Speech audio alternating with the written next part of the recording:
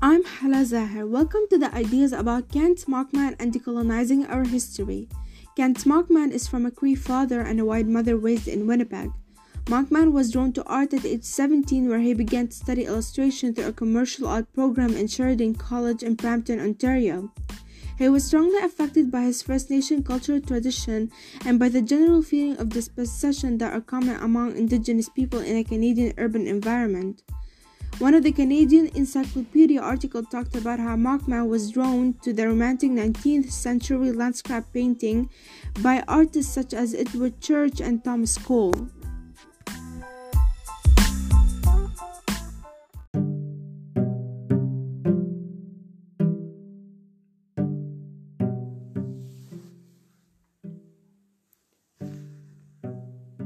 Kent Mockman's art show Gallery Shame and Prejudice, a story of resilience at the Art Museum at the University of Toronto. This project was one of the most successful stops in his career, as it was like a new beginning for his career. He started getting recognition from people all over the world because of his different sense of art and for having a message throughout his paintings. He uses 19th century romantic art, but he creates it in his own way by representing European, Western Canadian historical stories with Indigenous people. Mischief Eagle Testicle, a famous character found in every painting, forces innocent naked white men to become her figure models, seduces them with whiskey, and when she's done with them, dresses them up as more authentic example of the European male. What made his art special is that he adds humor and sarcasm to the painting that represent First Nation people. This project was inspired by a lot of Western 19th century art and Native culture that took him a lot of research. Throughout his drawings, he covered a lot of important topics like starvation, residential school, dead and missing women, wards of the state, sickness and healing, etc. He shows that even though these happened in the 1950 years of the Canadian history, people should see the point of it.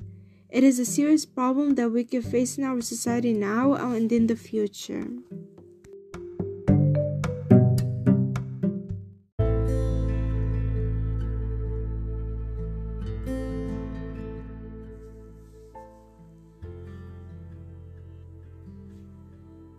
At the beginning of the successful career in 2015, it shows how the painting Pinky Panky showed themes of sexual violence and humiliation toward the Canadian Prime Minister.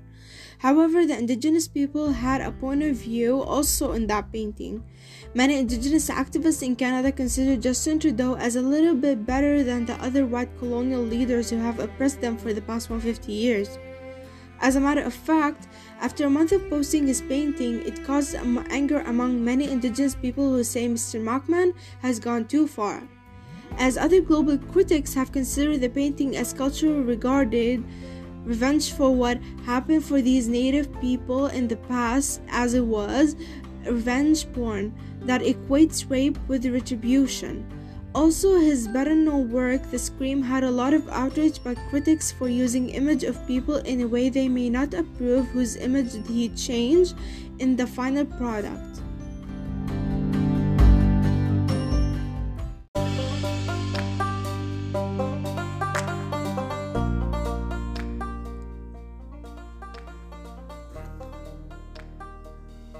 The Toronto-based artist Kent Mockman said his work has been featured all over the globe, especially in the Metropolitan Museum of Art in New York.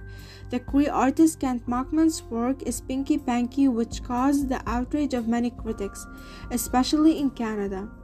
In this painting, Kent Mockman apologizes for a painting that critics say portrays Indigenous women laughing at a sexual assault of Prime Minister Justin Trudeau.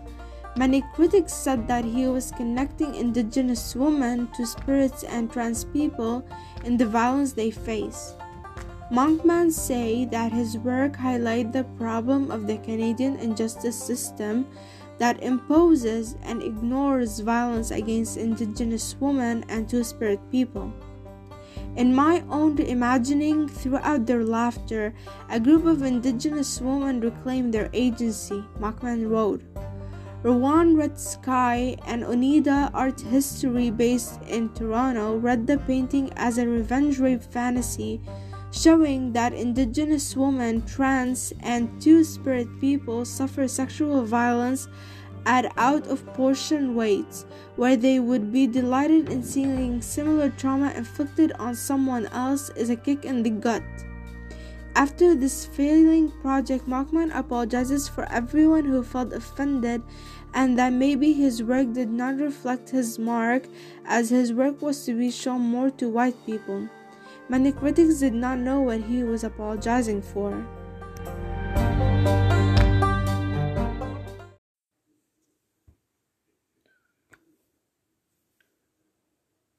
Machman's art is so creative and sensual that it is hard for someone to understand it, as many people get to conclude its meaning on their own.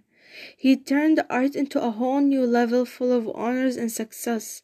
He is an artist to always remember for his bravery and courage to portray such an art. Thank you.